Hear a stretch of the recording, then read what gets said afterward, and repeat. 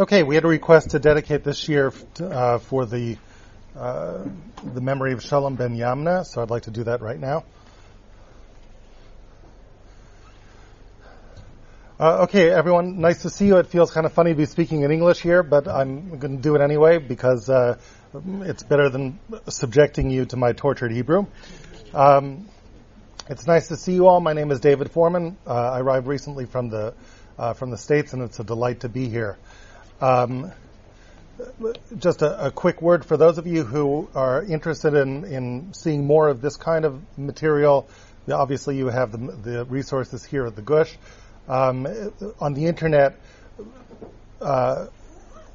sort of video renditions of my material are available, which are really designed for teachers to use in school. I don't know how many, they're really designed for everybody, but there's many teachers using them in school, so I want to invite you to use it either as an adult ed person or just as a teacher with your kids. The site to go to is alephbeta.org. That's alephbeta.org. Again, alephbeta, alephbeta.org. And the style of the shiurim are, you don't see me, it's sort of like Khan Academy, but you'll get a chance to take a look online. What we're going to talk about today is some material which I've been working on recently over the last 6 months or so. I'm working on a book which includes this material, but it's a pleasure to be able to share it with you. So let me begin with this. When we stand back and look at the large picture of Breshit and Shemot, it seems to me that, first of all, can you hear? I don't know if you can hear in the back. Can you hear me in the back? Yes? You're good? A little louder? I don't know if this gets any louder. Is this better? Okay. I'll try and, thank you.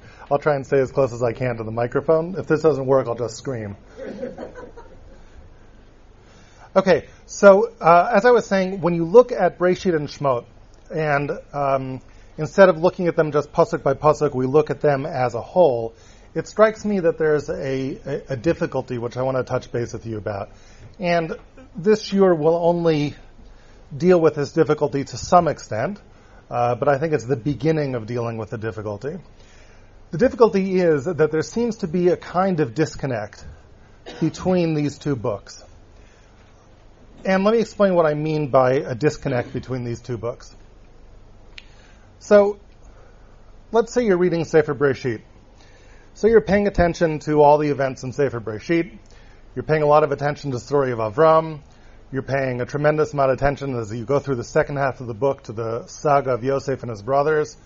All of the details, you don't have among all the stories in Tanakh, the story of Yosef is elucidated in very, very great detail. We get a tremendous amount of detail. We go through all of that, and you have a tremendous amount of information at your disposal about all of the avot, all the imahot, and you then transition into Sefer Shemot, and it almost seems like nothing that you read is of any relevance anymore. Like, why did I even bother? Do you know what I mean? Like, I'm not hearing about Avram anymore. I'm not hearing about Yitzchak anymore. I'm not hearing about Yaakov anymore. Yosef and his brothers are disposed of in one sentence. Vayamad Yosef v'chol ha'torahu. And then we're on to other things. And the new things don't seem to have very much to do with the old things. The Jews are enslaved. In short order, murder is the order of the day. And it just seems like nothing that you read about and Breshit has sort of prepared you for this. And you can see the same thing if you imagine yourself studying Shemot. You begin to study Shemot and you want to look back on Breshit to get some context. And again, as you look in Breshit, it just doesn't seem like you have any context. As a matter of fact, if anything, as you look at Breshit, if you didn't know what was going to happen in Shemot, if you were going through Chumash for the very first time and you had finished Sefer Breshit, and you had to prognosticate, and you had to figure out, predict where do you think things are going to go in Sefer Shemot, you'd say, things are going pretty well. Yosef has settled his brothers into the land of Mitzrayim. The king himself has told them to take the best of the land. They're relatives of royalty.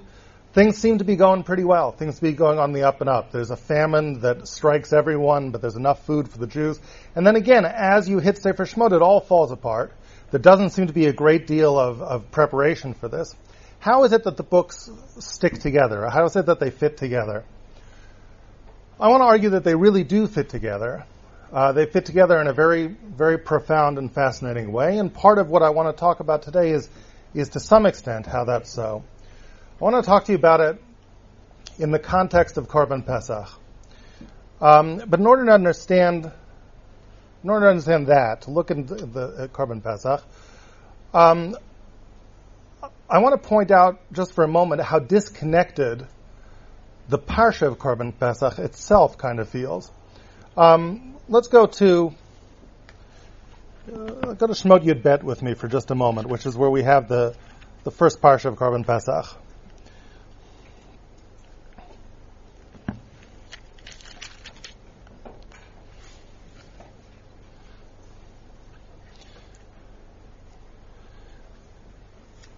As you know, the Torah as a whole is composed of basically two kinds of text. We have laws, halachot, and we have stories. Generally speaking, each of these things have their own neighborhood, right? If I asked you Sefer Breshit, mostly laws or mostly stories? Mostly stories. Sefer Vayikra, mostly laws or mostly stories? You tell me mostly laws. Sefer Shemot, you'd say, well, the first half is mostly stories, the second half is mostly laws. And that works generally for the first three books of the Torah, with one exception. And that exception is actually Korban Pesach. Korban Pesach is a strange digression in the middle of the greatest story ever told. Right? The greatest story ever told, the story of the Exodus. You know it's a great story. Hollywood has made a lot of money telling this story in many different versions. And it's a great story. But notice that Hollywood changes the way the story is told. In any of the Hollywood renditions of Yetziat Mitzrayim, from the Ten Commandments to the Prince of Egypt, you never have Korban Pesach, right? You know, interrupting everything right at the great climactic moment. It just doesn't happen. And just to show you how climactic that moment is, right? Take a look with me. You know what's happening when you have the Parsha of Korban Pesach. It's the first extended section of halacha that interrupts a story section, and it doesn't seem to have anything to do with it. What's happening? What's happening is the 9th plague has descended upon Egypt, and at that point, Paro is ready to let the Jews go, and he really just has one request. He says, I'm ready to let everyone go. The only thing I ask is that you leave your cattle behind. Right? He's looking for a way to save face. Leave your cattle behind. If you were Moshe, what would you do? What would you do if you were in this situation? 400 years of slavery can come to an end right now. Right? The only cost is leave your cattle here. Everyone can go. Most of us would take that deal. Moshe doesn't take the deal. Moshe says, Paro, I'm really glad you mentioned the cattle, because actually not only are we going to take the cattle, but you're going to actually give us all the cattle. You see, we have no idea what we're supposed to sacrifice to Hashem until we go. You know, it could be, he wants hippopotamuses, flamingo, right? You know, it could be anything. So you have to give us the whole national zoo, and that's how we're going to go. Paro, understandably, is enraged. He tells Moshe to leave. I don't want to even see your face again. Moshe says, Kain dibarta, as you say, lo osif od rot panecha, I will never see your face again. And this is it. Now this is a great standoff, because at this point these men, who have previously been negotiating, have now sworn that neither is going to see each other again. So you know that we're getting to a climax. Something has to give. At that moment, Moshe turns around and leaves the palace in anger, never to see Paro again. And at that point, God appears to him as he's leaving. And that brings us to the beginning of Shemot Yud Aleph. Od nega achad aviel Paro. One more plague there's going to be. I mean, this is very dramatic. And then they're going to let you go. Moshe turns around, tells it to Paro. There's going to be one more plague. Your firstborn are going to die this night. You're going to come back to me and you're going to beg me to leave. and he leaves Paro, never to return. Now, if you were writing this book, if you were the author, what would happen next? I mean, you know what happens next, right? There is a 10th plague. You would imagine the next thing to happen, we're going to see the 10th plague. Now, of course, you need to say that the Jews we need some preparation for this. We need to understand that the Jews have to do something in order for them to be immune to the effects of the plague. So, if we had a pasuk or so that explained that the Jews have to shech the Korban Pesach on their way out, put the blood on the doors, I would understand that. But look what we have in Perek Yud Bet. Perek Yud Bet begins, Vayomer Hashem al Moshe, V'el Beretz Mitzrayim Leimor, HaChodesh hazeh lachem Rosh Chadashim, Rishon hu l'chodshei Hashana. Perek Yud Bet begins with a calendrical note, right? A little detail about the calendar. By the way, most people start counting their months in a certain way. You really should start counting your months here. Why is that important? No one really knows. But then we go on. We go on to a long and dizzying list of the halachot of Korban Pesach. And as you go through this list, and I just want to go through it quickly with you, just so we know what's here. As you go through this list, it's almost like as the reader, you can't stop sort of scratching your head and saying to yourself, why do I need to hear about any of this now? This just seems to be an unconscionable interruption in the middle of this story. And by the end of it, it's so complicated, all these laws, that you think to yourself, you're not even sure what happened, where you were up to in the story. You could be forgiven for just closing the book and getting lost and not even continuing. And the question is, why does the Torah do this? How do we understand this? Now, by the way, this is not a question which occurs to that many of us, unfortunately. And I think the reason is why. Because we're yeshiva educated. So for yeshiva educated, we're used to studying halacha. We say, oh good, finally we have some halacha to study. And we open up Masechta Pesachim, and we read and we look at, all the halachot, and we're right at home. But that's all very nice from the standpoint of halachic drash, but it doesn't do anything for us from the standpoint of pshuto shel mikra. In other words, in Pshat, what's this doing here? The Torah has to make sense at all the levels. It can't just make sense at the level of halachic drash. In Pshat, what are these laws doing here? What are they doing in the middle of this story? Here are the laws. Dabru al kal adat b'nei Yisrael lemor b'esor lachodesh hazeh v'yikhu lehem ish sela beit avot sela bayit. Everybody has to take themselves a lamb. V'im yimat habayit miyot miseh. And if the house is too small to consume a lamb, now,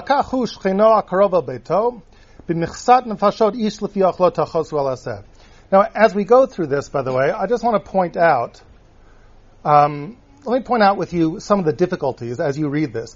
One difficulty is just what are all these laws doing here? But in addition to the difficulty with the fact that these detailed laws are here, there's another level of difficulty that I want to point out to you, and it's a language difficulty. If you listen to the language seems tortured in many respects. It just doesn't seem like the normal way you would express these things in Hebrew or in biblical Hebrew. Let me give you an example of the kind of thing I'm talking about as we go through this. If the house is too small to entirely consume a sheep, now, would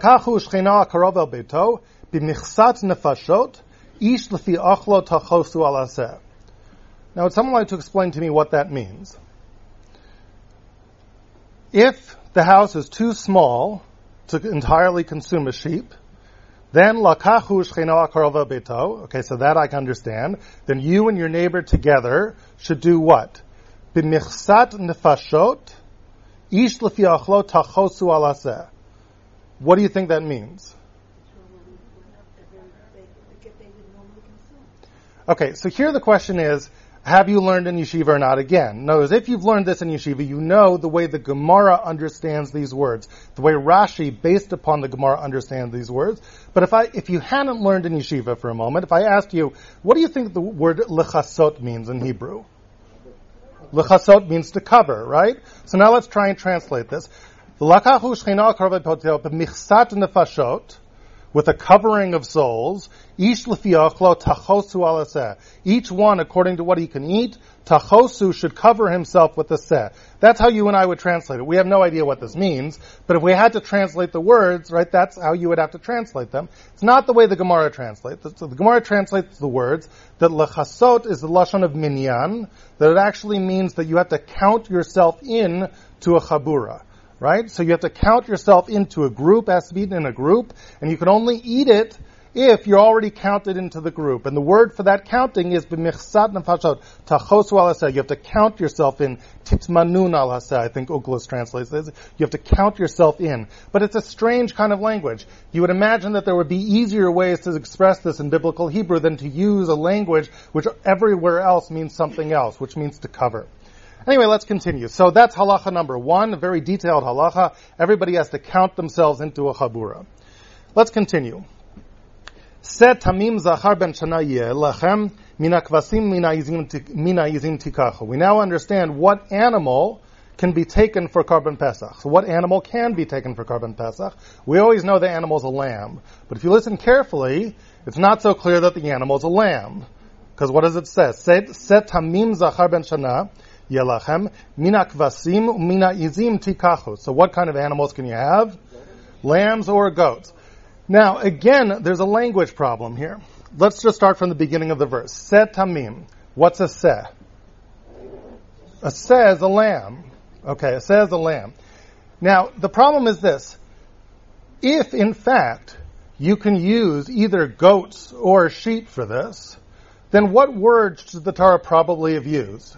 We have a word for goats and sheep, right? The word for goats and sheep is tson. The Torah does not use the word tson. The Torah actually seems, if you read Pshuto Shel Mikra carefully, at least the way I read it, the simple way I would read this, is that something strange is happening. The Torah is redefining, for the purposes of this halacha and this halacha only, the definition of the word seh. Seh no longer means what you think it means, lamb, but seh now means either lamb or goat. Seh means tzon, essentially.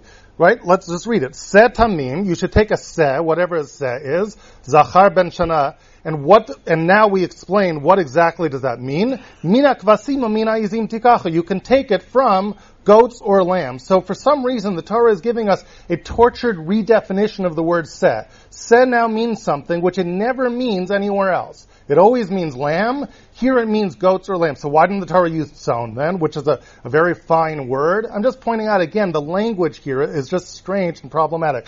Michsat is strange. Seh, it's almost like a goat is masquerading as a lamb. Do you know what I mean? Like there's a goat dressed up as a lamb over here. That it's really lambs and it's all about lambs, but you can sort of have a goat that's kind of like a lamb. It's just a very strange thing.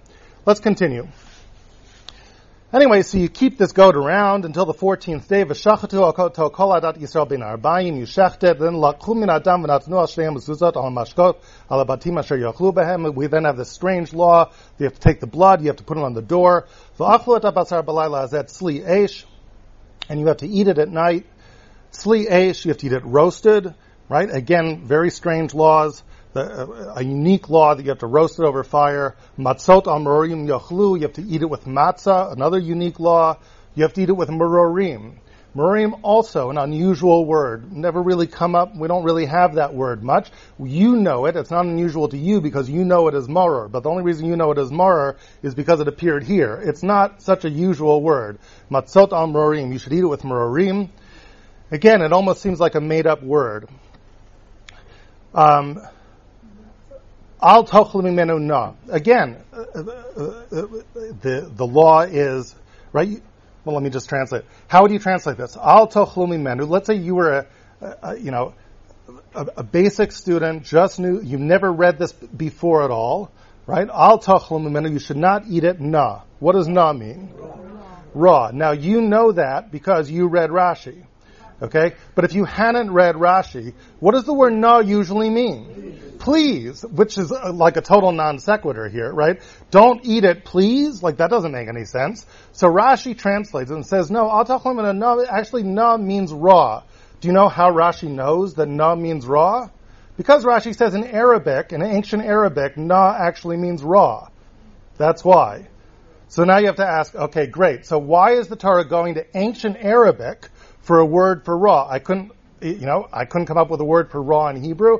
Again, tortured language. The word na is strange. Merorim is strange. Michsat nefashot is strange. Se is strange. It's just all strange. Not to mention just the detail, the level of detail of all these laws. As you're going through this, you're thinking, gee, this is really interesting, but God, could you put it in Sefer Vayikra somewhere or something? That would be a wonderful place for it. I'm very interested in this. Give me 2 psukim. Tell me that you should shech the Korban Pesach, put the blood on the door, and put everything else in Sefer Vayikra where all the laws of Korbanot are. All right, anyway, so you're going through this. You keep on reading. Basham v'usham abayim, for sure it can't be any water, right? Ki im tzli eish, roshal kra val kirbo. For some strange reason it has to be head bunched up over knees. You have to have this animal with a head bunched up over knees, roasted on the spit. Lo taturi meno ad boker, you can't leave anything more until the morning. Kacha tachlu otam matznechem chagurim na'alechem baraglechem malkechem begedchem. You have to eat it with your staff in your hand, your shoes on, ready to go, b'chipazon. You have to eat it in a rush. Pesach hu Hashem. Pesach hu Hashem. It's a Pesach to Hashem. Why is it a Pesach to Hashem? Because we know that the God is going to see the blood. By the way, which is also strange, of course, right? The idea that God has to see the blood. And if you don't do the blood, then he's not going to be able to figure out where the Jews live. I mean, you'd think the angel of death would have a GPS or something, where Jews are over here, Egyptians over there, but no. So God needs the blood in order to be able to recognize things for some reason. And when he does, so let's translate this. V'ra'iti et adam. I'm now in Pasuk Yud Gimel. I'm going to see the blood. Upasachti aleichem. Translate for me. And I'm going to pass over. Right? Okay, now stop for a moment. How do you know that's what it means? How do you know? How do you know upasachti aleichem means I'm going to pass over you? Because that's what your parents told you. Okay. How did your parents know that's what it meant? Because they were told. How does anyone know that's what it means? No idea. Because the box says kosher for Passover. Because the holiday is called Passover, it's Pesach, must mean Passover. But how did anybody know how to translate that word? Normally, how do you know how to translate words? You look where else there. Look. So you scour through the Chumash looking for Pesach, and guess what? You don't find anything. This is, until now, right, the word Pesach has not appeared. Which means, right, and it never appears to mean this, seemingly. Yes, it's true in Malachim Beit, right, the word appears, Ad matayatem poschim al shtei ha'seifim, but let's say you were living in the times of Yoshua before Malachim Beit was written, then what would Pesach mean? You would have no idea. So basically there's only 2 ways you can know what a word means. One way is you look where else it's written. So we can't do that because it's not written anywhere else. The only other thing you can do is you can infer it from context, which is you do it algebraically. You said, let the word Pesach equal X. It's a variable. Let me figure out what X means by context. So basically you say, well, what else could it mean? Ra'iti et adam, I'm going to see the blood, upasachti aleichem, and I'm going to X over you. Well, it's got to mean Passover. What else is it going to mean? And that's basically the way we figure it out. But let's even say it means Passover. Why did the Torah bother you? Why did the Torah create? It's almost as if God created a new word right here. It's almost as if the word could have been Ergelschnorp, right? It could have been any word, and then X, right? And then we're going to say, and it's now going to mean Passover because what else could it mean? I mean, there are plenty of words that you could have used. Midaleg, mikapetz, there are words for jumping over, which the Torah does not use. So Pesach itself is one of these strange words.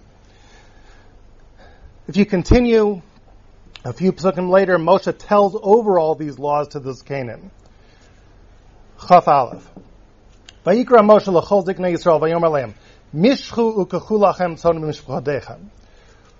Pull and take for yourselves tzon. Now, by the way, we have tzon, right, for the first time. Pull and take for yourselves tzon l'mishpachotechem, for your families. What word could we have kind of left out over here in Pshat? Mishchu. Right? Let's say it didn't say mishchu. Let's say it only said kachu lachem tzon lemishpachotechem. Take for yourself tzon. Would you have come to me and say, "Hey, foreman, how come it doesn't say mishchu over here? Right? Where's the mishchu? Where's the pull?" You wouldn't have said that, right? Why does it say in Pshat, pull and take? What does pull add? Mishchu kechulachem. V'shachtu ha-pesach, you should shech the Pesach, and then these strange laws, v'lachachtem al gutat ezov, you have to take this plant, utzvaltem badam, you dip it in blood asher basaf. Another strange word. What's a saf? You don't really know what a saf is exactly. It's an unusual word. Now, it does appear later on in Shoftim, right, in the story Pilegesh Begiva, where it means threshold, so it could mean threshold. It's not the way the Gemara interprets it. The Gemara interprets it actually to mean a short for safal, right? And to mean like a bucket or a basin. It's a bucket standing on the floor, so it's either the threshold. But again, it's one of these strange words. And then you take the blood from the saf and you put it on the doorpost and you put them mezuzot, min adam asher basaf, and the blood in the saf, and then nobody can go out until the morning when God will be pasach ala pesach. And then just to round out the strangeness of all of this, the next thing that happens is the Jews shech the korban pesach, the Mitzrim, all their bechorot die, our bechorot are saved, we all triumphantly leave. Vayisu b'nei Yisrael Meram say Sukkota, we're heading towards Sukkot, and lo and behold, Pasuk Mem Gimel tells you, Zot Chukata Pesach. Whoops, we forgot some laws. Right? Now this is after it's all done. It's totally done. The Jews are in Sukkot now, and now we're going to get a third parsha, we've had two so far, telling you, almost as an afterthought, after it happened, here's some more laws of the Pesach. Kol ben nechar lo yochel bo, no Gentile can eat from it, no stranger, kol evadish mitkanat kesef u'malta bo, a slave, a servant could eat from it if he's bought. And then we have the laws, etzem lo tishbru bo, you can't break any bones. And these are the laws. Again, two problems. The whole thing seems like a digression. I just completely lost my story here. Why is it here? And two, the strange and tortured language. So I want to suggest a theory to you, and the theory goes like this. What I want to suggest is, from the standpoint of Pshat, there's really only one possibility. And that possibility is that the laws are not a digression. They're part of the story. It's that the narrator of the Torah, God himself, is now embarking on a new narrative technique. Instead of telling you the story exclusively through narration, part of the story is now going to be told to you through the vehicle of law. Which is to say, that God, so to speak, is telling you that right before you get to the climax of the story, and you're wondering what's going to happen between these two men, Paro and Moshe, who have sworn not to see to each other, and you're in metach, you're in suspense, trying to figure that out, you think you understand the suspense? You haven't understood anything until you've seen these laws. After you see these laws, then you really understand the suspense. Then you really understand the climax. The laws are part of the story. How is that true? So I want to explore how that might be true with you.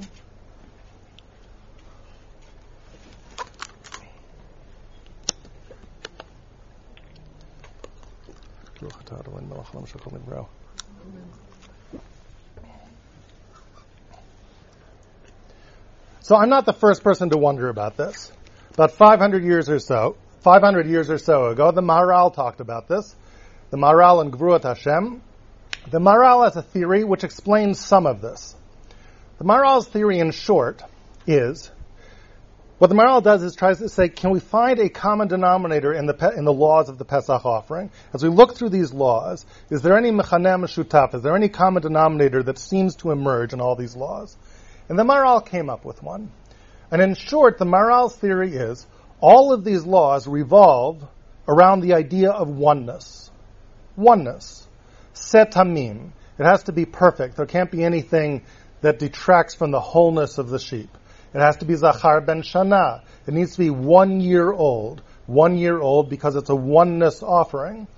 Etzem lo tishbru bo. You can't break any bones because if you break the bones there would be two. You need to keep the bones whole. They need to be one. Everyone needs to come together in a chabura, in a single group in order to eat them. The reason why you can't boil the meat is because if you ever boil meat, well, you know what happens to meat when you boil it. It fragments. And what happens when you roast it? It comes together. Maharal says symbolically, all of this is about oneness, and the reason why it's about oneness is because the Korban Pesach was a symbolic testament to the truth of monotheism. The Ramban says something similar to this without going through all the laws of Korban Pesach. The Ramban points out that one of the gods of the Egyptians was a lamb. They worshipped the lamb. If you shechted the lamb, you were killing their gods. So here you were a ger in polytheistic society, and before you left this polytheistic world, you had to reject it. And you had to say, I put the blood of this offering on the door, I reject polytheism, Mitzrayim is out there, from this door in, this is a Jewish household, we are monotheists, we believe in the one God, we shecht an offering that has all of these symbolic aspects of oneness. We kill the god of the Mitzrayim, right? And this is what the Korban is about.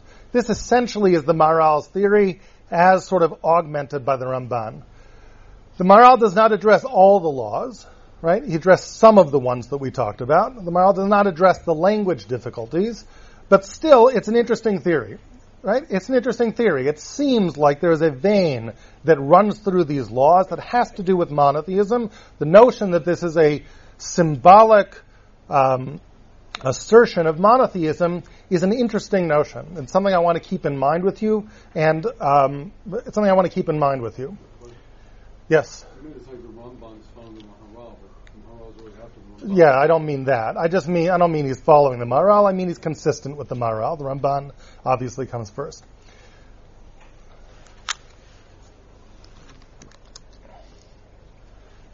Okay. I want to suggest to you another theory that I believe dovetails with the Maharal, essentially with where the Maharal and the Ramban are going, and complements what it is that they are saying.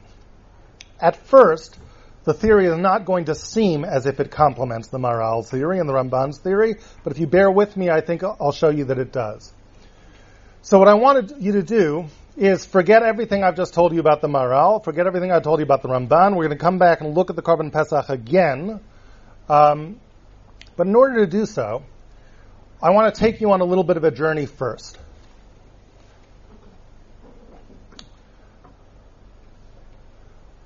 I want to take you back into Sefer Bereshit for a moment. Let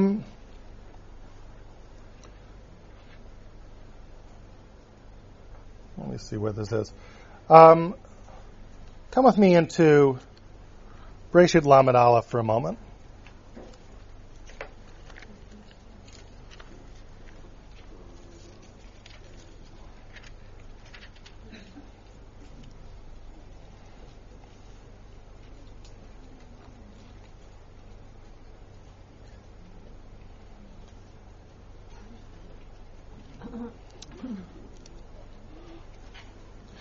And I'm just looking, I didn't actually mark where it is, but if you can find for a moment, here it is. It's Pasuk Chaf Hey. It's actually in Perek Lamed, Lamed Chaf Hey. So this theory actually, the beginning of this theory, or most of it actually, is not my own. This is Rav Soloveitchik's theory. Not about Korban Pesach, but about this particular piece, which you'll see in a moment. Vayi kasher yalda Rachel et Yosef. Vayomer Yaakov el Lavan shalcheni ve'elchel makom yula artzi. Rabbi Soloveitchik Zatzal had a question on the above verse. And it's the following. Vayihi kasher yalda Rachel et Yosef, and it happened when Rachel gave birth to Yosef, that Yaakov said to Lavan, shalcheni ve'elchel makom yula artzi. Send me out and I want to go back. So here's a man who has spent years laboring day after day in the fields of Lavan. And the Torah intriguingly tells you that when Rachel gave birth to Yosef, it happened when Rachel gave birth to Yosef, that Yaakov decided it was time to leave. And the natural question is, why? It sounds like there was something about the birth of Yosef that propelled Yaakov's decision to go. It was time to go. What was it about the birth of Yosef that made Yaakov so confident that it was time for him to leave? Okay. What's that? Versus Esav? Could be. But still, how does he know that he has? Maybe it's no shel Esav. Possible. So here is Rav Soloveitchik's theory. His theory is the following. Here's a little prefatory for the theory, just for a moment. When the brothers of Yosef stripped Yosef of his coat before they threw him in the pit, Rashi points out that the verse includes a redundancy. Vayafshitu et Yosef et kutanto et ketonet hapasim asher alav. It mentions it twice. They stripped him of his coat, of the special coat that was on him. Rashi is bothered by the redundancy and quotes a medrash to explain it. The medrash says, Vayafshitu et kutanto, when they stripped him of his coat, zeh chalok, that was his regular cloak that all the brothers had. Right? Every brother had a cloak, and he had a cloak too. At ketonet hapasim asher alav, when it says they stripped him of his coat, that was his special coat. The language of Rashi is zeh shehosifu lo aviv al sha'ar echav. This was the coat that was added for Yosef upon all the other brothers. Now let me ask you a question. Here you have the worst moment in all of Breshit. It's all falling apart. And the only thing Rashi can bother telling you about is exactly how many pieces of clothing Yosef lost as he went into the pit. I mean, do you care? Why do we care if Yosef had his undershirt on or not as he was being thrown into the pit? Why does Rashi feel this is so important for us to know? But if you listen carefully to Rashi's words, you kind of have the answer. What halacha later on in the Torah does this sort of kind of remind you of? Everybody had one coat, all the brothers. But Yosef had a special coat, zesho sifulo aviv al shar echav, a coat that was added on. All the other brothers had one coat, but Yosef had two coats. Why might Yosef have two coats? It sure sounds a lot like Pishnayim. It sounds like the second portion that would be given to a Bechor. That's what it sounds. And when the brothers are stripping him of that coat, what are they really saying? You don't have a right to be called that way.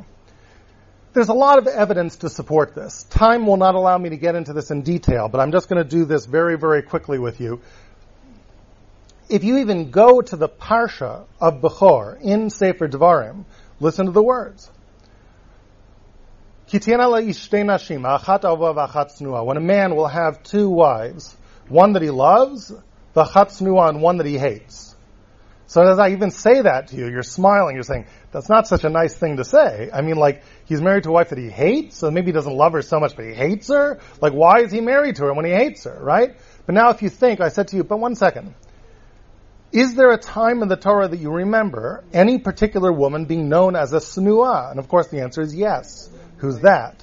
It's Leah. The only person ever called a snua in the Torah is actually Leah. So you got to wonder, when the Torah says when a man has two wives and one of them happens to be the snua, whether we're talking about Leah. Now, if we are talking about a Leah, then who would the Ahuva be? It's got to be Rachel. And who would the man be? The man has got to be Yaakov. So,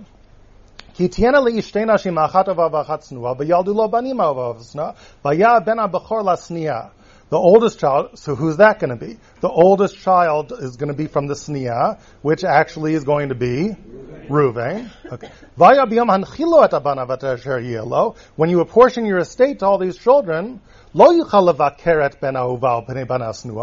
shall not make the Bechor the Ben Ahuva. Who's that going to be? Yosef, the oldest child of Rachel. Rather, Reuven has to be the Bechor to give him Pishnayim b'chol asher yimatzeh lo, and everything that belongs to him. Kihu reshit ono. Interesting words, kihu reshit ono, wouldn't you say? Where do the words reshit ono appear elsewhere in the Torah? Speaking in the bracha of whose? Reuven. Reuven is known as Reshit Ono. It really sounds like the Torah is telling you the story of Yaakov and telling you that Reuven's the Bechor. Right? That you can't do that to make Yosef. But it sounds like that's what Yaakov was doing. Was trying to make Yosef the Bechor. And by the way, if you pay attention to the words, Ki et Bechor ben Asnua Yakir latet lo pishnayim b'chol asher yimatzeh lo, there's two kind of strange words there. Yakir latet lo pishnayim instead of Ki et Bechor ben Asnua yitain pishnayim. But no, Yakir latet lo pishnayim b'chol asher yimatzeh lo. The Gemara darshans those words, b'chol asher yimatzeh lo, not b'chol asher yesh lo, strange words, and all that's found to him, and all of his estate. So think about those words, Yakir and Yimatzeh lo, Yakir and Yimatzeh lo. And now think about Yaakov, Yosef, and Ruvain, Yakir and Yimatzeh lo, anybody? When else do we have Yakir and Yimatzeh lo? Zot matzanu, the brothers say as they hold the coat of Yosef. Hakerna, recognize, please. Haktonet binchiyahim lo. And you wonder if what they're really saying is just borrow the language from Dvarim, right? In Dvarim, what does Yimatzeh lo mean, right? That which is found to him is the estate. So it's like when the brothers are saying Zot matzanu, when they're holding the coat, they're saying, Dad, this is your stuff. This is your estate. Hakerna, recognize, please. Hakerna, borrowed from Devarim. Yakir is recognize who your real Bechor is. It's almost as if the brothers are challenging Yaakov. They can't say it out loud, so they say it surreptitiously, holding the coat, but there's a double meaning. And the double meaning is, right, this is your stuff. Recognize who your real Bechor is. Haktonet binchahim lo? Is it Yosef's coat? Or maybe not.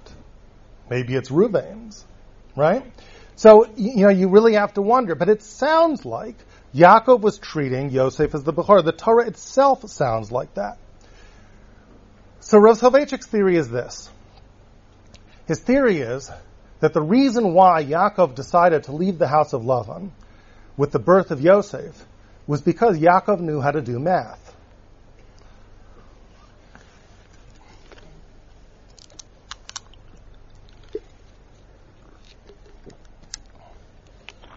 Everyone was aware at the time of the Avot of a promise that had been given to Avram, the promise of slavery. But no one knew exactly what it meant. Ger yezaracha be'eretz lo lahem, va'avadum, v'inu otam, arba meot shana, v'acharei ken yetzu b'rechush gadol. That promise ended with these words, V'dor revi'i yashuvu hena. The fourth generation will return here. It's a very ambiguous, strange prophecy. Even the way it unfolded, it wasn't 400 years. You have to use your thumbs to figure out how it's actually 400 years. It was 210 years. It was a long time. But one of the problems is that there's a tension between 400 years and Dor Revi'i. 400 years is a long time.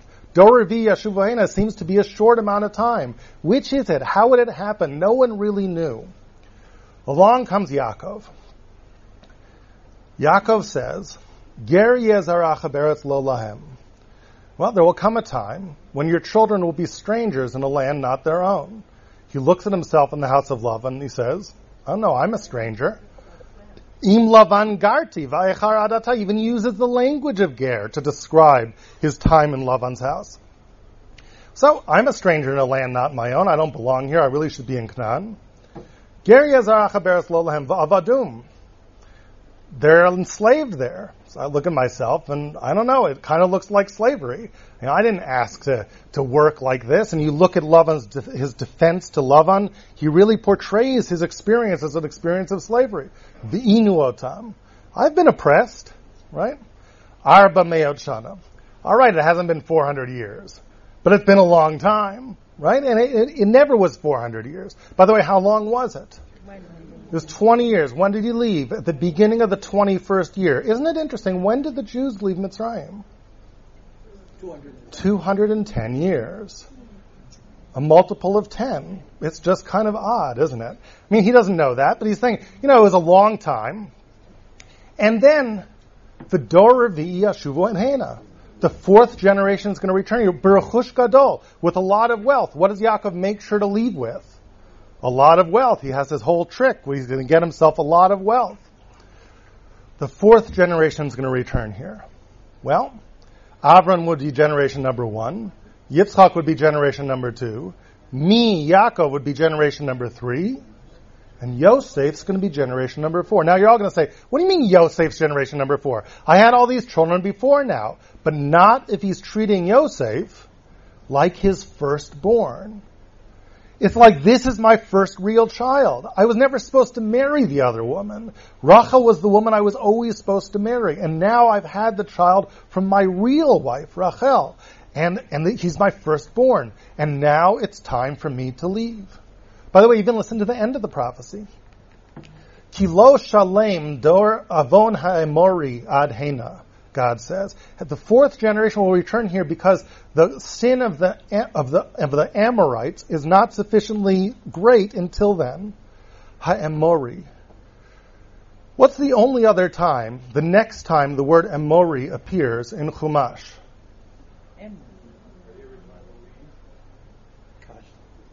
That's it. It's when Yaakov gives Yosef Shechem echad al echad pi shnayim, right? Of Shechem, asher lakachti b'charbiu b'kashti miyad ha-emori. It's almost like he's thinking, those are the guys. Shechem, I came back, I conquered Shechem, I'm going into the land, right? And my job is to build, right? It's happening through me. The whole prophecy is happening through me. Now, it's very easy for us to say, sitting here, sitting pretty 3,000 years later, to say, oh, poor Yaakov, very naive, you know? He thought he had it all figured out, but you can never figure out the ways of Hashem. And really, we know the truth. It wasn't through Yaakov. It never was supposed to be through Yaakov. It was actually supposed to be through us. The 400 years of slavery was something else, Mitzrayim. But how could Yaakov have known? But are you so sure? Are you so sure? Let's listen to the way the Torah itself portrays how Yaakov left the house of Lavan. Breshit Lamed Aleph. He escaped. Vayivrachu v'chol asher lo, vayakam vayavar asanar, vayasem espanav hara Gilad. Listen to these words. Vayugad lelavan bayom hashlishi ki barach Yaakov. And it was told to Lavan on the third day that Yaakov had left. Now let's express it algebraically.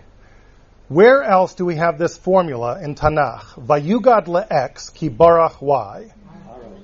It's the exact same words in Shemot. Do you understand what? Vayugad lemelach Mitzrayim ki barach ha'am. And it's exactly the same words. The Torah is doing this. You have to ask yourself, whoa, now why is that? By the way, it's not just those words. First of all, B'yom HaShlishi doesn't mention Yom HaShlishi with Paro, but we do know one thing. How long were the Jews supposed to go for? 3 days. So when would it be told to him that the Jews have fled? When they didn't come back after the third day. Vayugad lelavan bayom hashlishi ki barach Yaakov. Very strange. Let's keep on reading. Vayikach et achav imo, vayirdof acharav. And he took his brothers with him, vayirdof acharav. What does that remind you of in Shemot? It's exactly the same language in Shemot. Vayirdof Mitzrayim. He takes his chariots and vayirdof acharav. And then what's the next words? He goes and then vayaseg Lavan es Yaakov. Lavan catches up with them. Shemot. What does this remind you of? Vayasigu otam. All of these verbs, one after another, they're all the same. Kind of makes you wonder. What are you wondering? You're saying to yourself, maybe there was something to this. The Torah itself was telling you that Yaakov wasn't wrong. Now, what do you mean Yaakov wasn't wrong? It sounds almost like he could have been right. It could have been the fulfillment of Brit Bein HaBetarim. Just in the end, it wasn't. Something happened.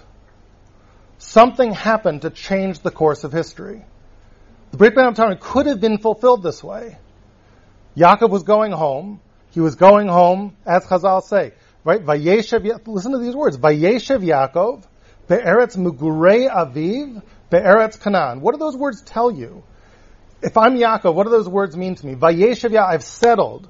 Where? In the land that all of my fathers were only Gerim. But now it's up to me. I'm fulfilled the dream. I've settled the land. I've done what I'm supposed to be. God himself said, Hashivoticha ladamazot. I'm going to bring you back. Hashivoticha, the play on that word is Vayeshev Yaakov. It's happened. I'm at the end of my life. My job is just to imamid the shvatim and to go and to have children and to conquer, and I'm in the land. And Chazal tell it to you. Bikesh Yaakov, Leishev b'shalva. He thought it was all over. Kafatz alav rogzel shel Yosef. Very fascinating. Let's come back to that Chazal in a moment. Okay. If I've shown you that Yaakov's experience in the house of Lavan sure reminds you a lot of the Jewish experience in the house of Paro. And I've shown you that the way Yaakov leaves the house of Lavan sure reminds you a lot of the way the Jews leave the house of Paro. Then inquiring minds want to know, one last thing. Is the way we got into Lavan's household similar to the way we got into Paro's household? That would complete the picture, right? Is the way we got into each household the same? Our experience in each household was the same. How we left was the same. What about how we got there? Let's talk about that for a minute. So how did we get to the house of Lavan? Why did Rivka send him? He had to flee.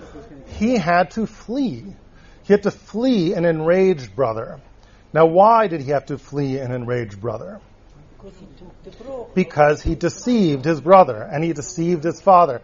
Now, how did he deceive his father and how did he deceive his brother? And what did he deceive them over? So he deceived them over the Bechorah, right? He deceived them over who was going to be the Bechor. Now, by the way, who was the Bechor? Was it Yaakov or Esav? Esav. Well, It kind of depends who you ask. Esav was born first, and if you ask Esav, he would surely tell you he's the Bechor. But what would Yaakov tell you? He sold it to me fair and square. What would Esav tell you? That was a sale? When we were kids playing around with the porridge? It's like, you think that counts? What, you can sell being born first? It's not biology? Right? Yeah, I mean, how do you even sell something like that? Yaakov says, no, it's according to some, it's a davar shelo ba'olam, but you can still sell it. It's really a dispute. Yaakov really thought that from his perspective it was sold. Esav didn't really think that way. So a child deceives a parent about a murky Bechor. Not just about a murky Bechor, about the whereabouts of a murky Bechor. Because what really is Yaakov saying to Yitzchak when he comes to him in his coat, the coats of Esav? What is the lie? The lie is, where is Esav? Right here. Where is Esav really? Esav is gone. But the lie is, Esav is right here. So, there is a child deceiving a parent about a murky Bechor, saying the person that you think of the Bechor is really right here, when really that person is gone. And through what? How do they deceive them? They deceive them by taking goats, right? Shechting the goats, the izim, preparing the food and bringing it to father, wearing the coats of Esav. Okay, so then a child deceiving a father about the whereabouts of someone that the child thinks is a Bechorah, using goats and coats as the device. Now, where else in the Torah have you heard something like that? Besides Yaakov and Esav. Sure sounds a lot like Yosef and his brothers. When the brothers, what did they do? It's goats and coats part 2. Right? The brothers shecht a goat. They put the blood on the coat. They come before father. The language, by the way, is the same. Right? Vayaviu el avihem. Vayavo el aviv. It's exactly the same. All the language is the same, by the way. Zot matzanu. Right? Zot matzanu hakerna. Where do you have that in the story of Yaakov and Esav? Zot matzanu. Yitzchak. Maza miharta limtso b'ni. How'd you get back so fast, my son? Velo hikiruhu, and he didn't recognize him. That in the next generation becomes Zot Matzanu Hakerna. All the language is the same. It's all the same. Here are brothers coming, deceiving their father about a murky Bechor. Who's the Bechor? It kind of depends who you ask. Yosef, from Yaakov's perspective, is the Bechor, not from the children of Leah's perspective. From the children of Leah's perspective, it's like what? We're chopped liver, like no one was born until him. Do you understand? Right? So there's a murky Bechor. Father thinks someone is the Bechor. Children think someone else is the Bechor. And by bringing this coat with the goat blood, what are they saying? They're saying the inverse of what Yaakov had said to Yitzchak. Yaakov had said, Esav's here, but really he's gone with the coat. What are the brothers saying with the coat? They're saying Yosef is gone, but he's really here, i.e., he's really alive. I mean, it's the reverse. And what are they really saying? They're really saying, who's your real Bechor? Like we said, the double entendre, right? Dad, recognize who your real Bechor is. Whose coat does this belong to? Which is essentially the same thing that Yaakov was saying to Yitzchak. Neither one could say it out loud because they were afraid that father would say no. So instead, they said it surreptitiously. But it's happening again. And that's how we got into Lavan's house. We got into Lavan's house through Goats and Coats Part 1. We got into the house of Paro through Goats and Coats Part 2. And now you understand why it had to happen again. Why wasn't one time enough? Everything that Yaakov did, it sounded like the Brit Ben Hamtarim was being fulfilled. Just go to Chazal. What do Chazal tell you? At the end of his life, Vayeshev Yaakov, he was settling down. It was ready. He had gone through everything. Right? And what do Chazal tell you? Bikesh Yaakov Leishev Bashalva. He was going to sit there and everything was going to be fine, except what happened? Kafatzalav Rogzel Shel Yosef. Yosef happened. Where everything that happened in the last generation, the deception about father over Bechor, caused the disaster of the descent into Lavan's household for 20 years, leaving the 21st year. Now it happened again. Got to go through the whole thing one more time. But this time, it's not going to be 21 years. It's going to be 210 years. This time it's not just going to be one person enslaved. It's going to be a whole generation of people enslaved. It's going to happen for real this time.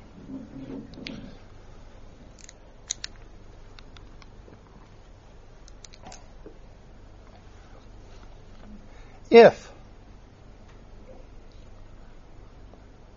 the way we got down to Mitzrayim and the way we got to the mini Mitzrayim of Lavan's household was through Goats and Coats 1 and Goats and Coats 2, don't you think that in order to leave Mitzrayim, in some way, you would have to relate to Goats and Coats?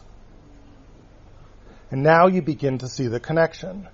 Isn't it interesting that the last plague where we all go free just happens to be Makat Bechorot of all things? What got us into such trouble back in Sefer Bereshit? All this deception about the Bechor. Now, if you don't do it right this time, you're all going to die. So you better get it right. And the Torah tells you exactly how to do it right. Let's read through Korban Pesach one more time and see if it reminds us of anything in Goats and Coats 1 and in Goats and Coats 2. Perak Yud Beit. Dabru al called out Bnei Yisrael lamor b'asar l'chodesh yikulem ish sela bot sela b'ayit. Everyone takes their lamb, and if there's not enough in the household to consume the lamb, lakachu shchaneo akarov al beito, then everyone should get together. B'michsat nefashot. We said that strange language, right? The covering of souls. So it actually means to count yourself into a chabura. But listen carefully, right? The halacha means you must count yourself into a chabura.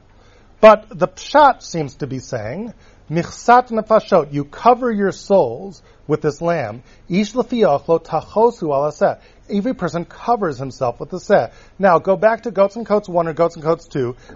Was there any covering of souls in those stories? Any covering at all? Yes, but the language wasn't covering there. That's true. Where is the actual language of covering lechasot actually used in Goats and Coats 1 or Goats and Coats 2? It's used by Yehuda. Ma betza kinaro getachinu v'chisinu et damo. What do we gain by killing our brother and covering his blood? Now, what is blood in the Torah? Blood is, right? Blood is adamhu hanefesh. Blood is nefesh. How do you know blood is a nefesh? Because somebody else in the story of Goats and Coats tells you that dam is nefesh. Do you know who that person is? Ruvain. Ruvain begins by saying, Lo nakenu nefesh. We're not going to kill anyone. And the next thing words he says is, Al tishbechu dam. We're not going to kill any blood. If you put Reuven's words and Yehuda's words together, dam equals nefesh, ma betza kinar achinu v'sinu damo, right? We're not going to cover the dam nefesh. The Torah tells you, well, now you got to cover it, right? This lamb is going to be your covering. You thought you were going to cover the blood of your brother? You're going to cover yourselves with this offering. By the way, it's a little deeper than that. How were they going to cover the blood? Let's say they went through with the plan. Let's say they killed him, like they originally planned. V'chisinu et damon, we covered his blood. By what artifice would they have covered the blood? It would have been through their communal decision never to breathe a word. We're one group, and no one leaves the group. Remember Chazal? They made a cherem that was so severe that even God was included, even Yitzchak Avinu was included. No one leaves the group. So now, what becomes the covering over here? The covering is count yourself into a group. This is groups, right? This is all about groups. If you're not in the group, you don't get to be a part of it. You used groups, you considered using groups to cover blood. You're going to use groups one more time to cover blood. Set Tamim, there's going to be a says, but strangely, there's going to be a sheep, but a goat can masquerade as the sheep. Why do you think a goat could masquerade as a sheep? Because we're talking about goats and coats. Of course goats have to be in goats and coats. Did goats ever masquerade as a sheep? When did goats masquerade as a sheep? Think about it. When they shechted the goat, what did they put the blood on? On the coat. What was the coat according to Rashi? According to Chazal in Masechet Shabbat, right? It was clay melat. It was fine wool. Who wears wool? A sheep. When Yosef's coming towards them, what does he look like in his beautiful coat? This beautiful, pristine sheep. And they took goat blood and pretended it was Yosef blood. So there's goats masquerading as sheep. So the Torah tells you one more time, and you can have goats pretending to be sheep over you. You can have a seh, and you can have izim. And then you have to take the blood, we'll put it on the doorpost, we'll get back to that in a moment. V'achluot basar b'layla is at sli esh. You have to eat it sli esh, we'll come back to that in a moment. Umatzot amarim v'achlu, you have to eat it with bread. Why do you think you have to eat it with bread of all things? Goats and Coats 1, they served him bread, even though he didn't ask for him. Goats and Coats 2, what do the brothers do? Vayeshvu lechol lechem. Everyone said that, so you're going to have to eat bread too. You're going to sit down. It's Pesach, you can't eat bread. What are you going to have to eat? You're going to have to eat matzah. But you're going to sit down and you're going to have your matzah. Al merorim, you should eat it with merorim. Merorim, bitterness. Any bitterness in Goats and Coats 1? Goats and Coats 1, any bitterness? Yaakov and Esav. Esav comes home. He hears the deception. What does he do? He lets out a tza'aka gdola u mara. He lets out a great and bitter cry. Remember that bitterness. Any bitterness in Goats and Coats too? You don't see it in the actual story. You see it in Parshat Vayechi, in the brachot. Vayistemuhu vayimoreruhu. Vayimoreruhu. They embittered him, the brothers, through how they acted. And now, amatzot umrorim yochluhu. Eat it with remembrance of the bitterness. Al tochlu mimenu na. You for sure shouldn't eat it raw, but what does na also mean? Please. Don't eat it with please. Well, there's any pleases in Goats and Coats 1 or Goats and Coats 2? Absolutely. Hakerna, right? Please recognize. Kumna achla mitzedi in Goats and Coats 1. So don't eat it na. Ubashel mevushal b'mayim, and it would for sure be a no-no to have any water, to have anything to do with this. Why can't we have any water? Habor reik, ein bo mayim. No water? There's got to be no water. It's like Yosef dangling in the oven, right? Without any water. It's like tzli, rosho al krov al kirbo, right? All bunched up together. We'll get back to that in a moment. Lo taturi min boker should entirely disappear by the morning, because what happened to Yosef? The brothers came back to the pit. Reuven came back to the pit. And what happened? Yosef was gone, entirely gone. So you got to make this entirely gone too. And you have to take everything. You have to be ready to go. Why? Because in Goats and Coats 1, Goats and Coats 2, you always were running into Galut, running into exile. Now you're going to replay it, but you're going to be running into freedom. You're going to be running the other way. Eat it b'chipazon, Pesach hu l'Hashem. You should eat it in a rush. Pesach, we'll come back to that. Pesach, we'll come back to that also. Mishchu ukechu lachem, tzon lemishbechotechem. Mishchu, mem shin chaf vav. Do you know there's only one other mem shin chaf vav in the entire Chamishay Chumshei Torah other than Mishchu ukechu lachem tzon, taking yourselves this Korban Pesach? You know what the only other mem shin chaf vav is? Vayimshechu vaya'alu at Yosef min habor, when they pulled Yosef out of the pit. Right? And now listen to the double meaning. Everything in Parsha number 1 that we've just read is all about replaying the story. Don't forget the story. Everything in Parsha number 2, which you're about to read, is about redeeming the story. You're going to do it a little bit differently this time. You know how you're going to do it? Last time, you pulled him out and sold him as a slave. What are you going to do this time? Mishchu ukechu lachem tzon. Go take this little defenseless sheep. Lemishbechotechem. Into your families.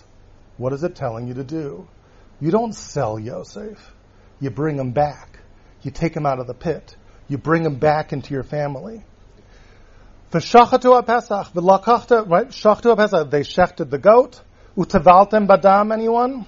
Utavaltem badam. Tfilas dam.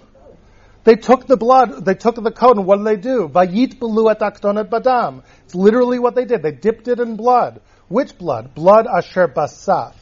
Oh, that's a strange word, isn't it? What does saf remind you of? Samach pei. What kind of blood? Yosef blood. Fake Yosef blood. Right? In this fake Yosef blood on the threshold. And then you should put it there, Vatem lo tuitzu ishim petach beito ad boker. Now, there are a number of laws that I haven't addressed yet, and I have 5 minutes left until this is over. The laws which I haven't addressed yet are the following. The fact that nobody can go out of their house until the morning. The fact that the Korban Pesach is called Pesach, and that God is going to pass over you, but there's this very strange word for Passover.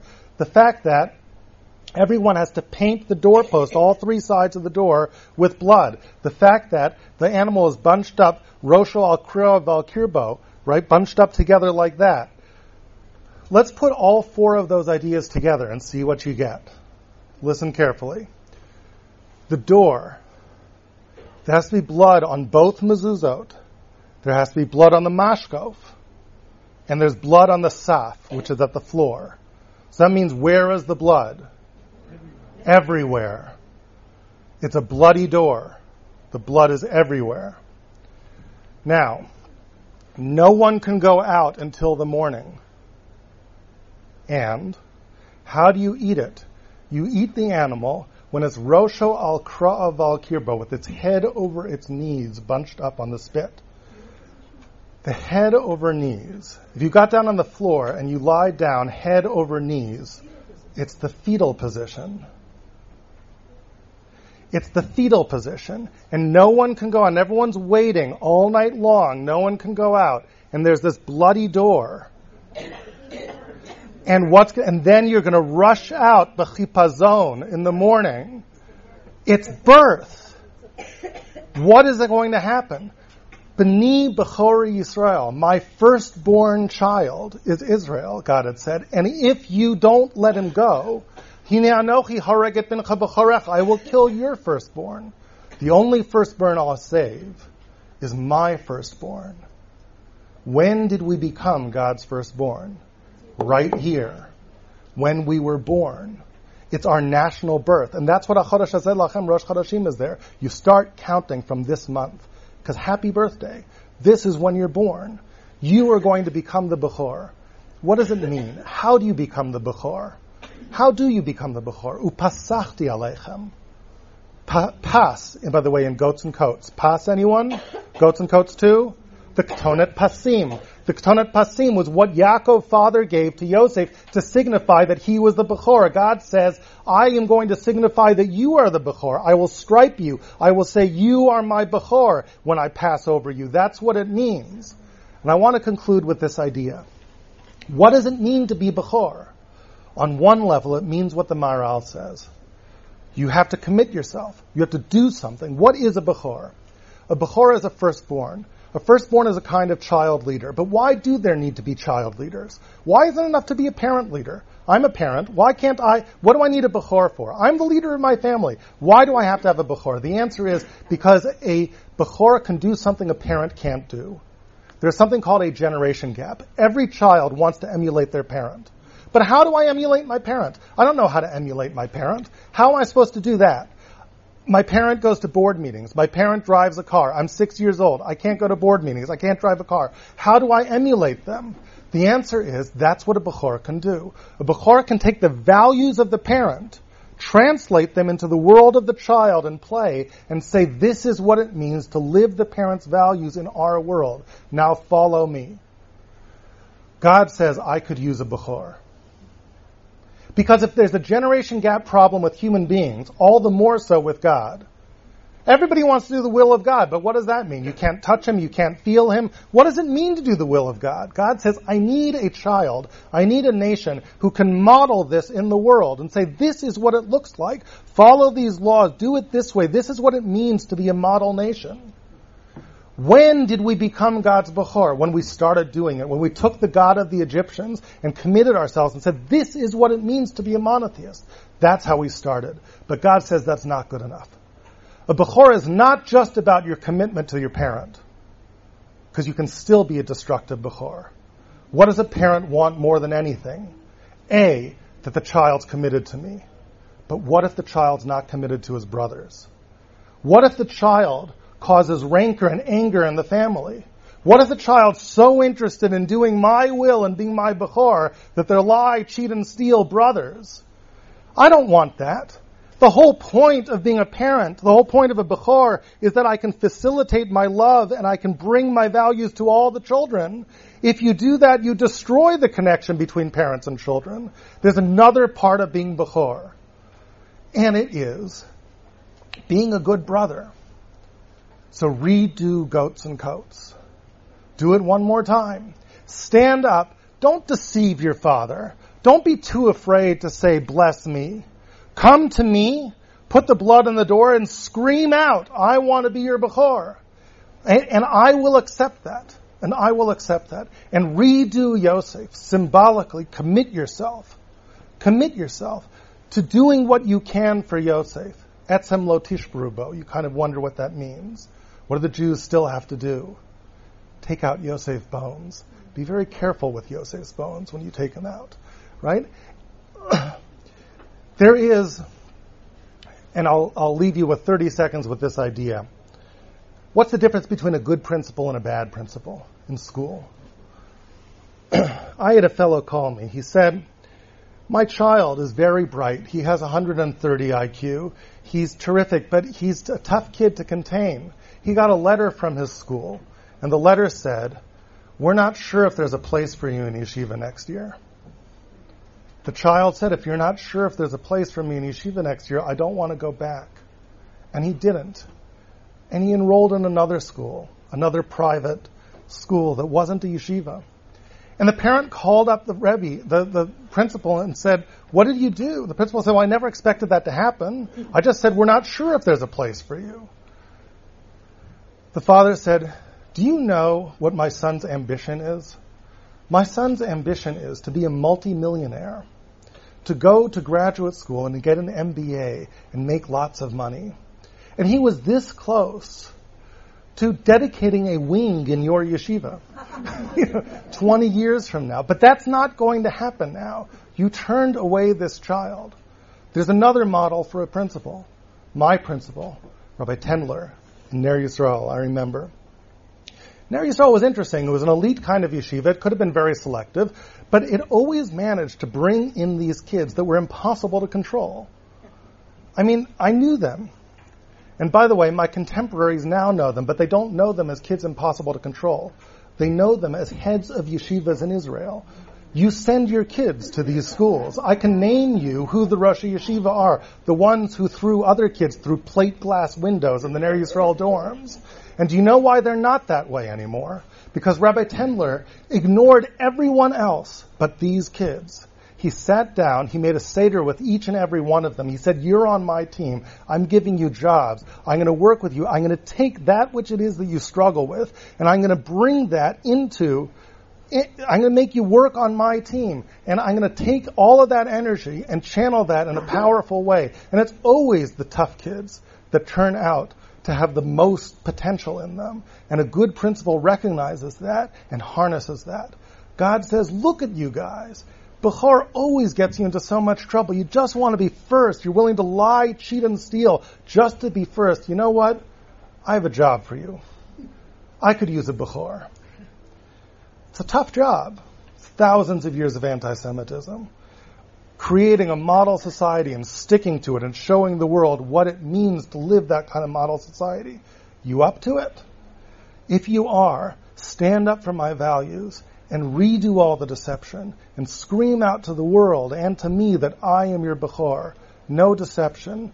Be there for your brothers. Be there for me, and you can be my Bechor. Thank you very much.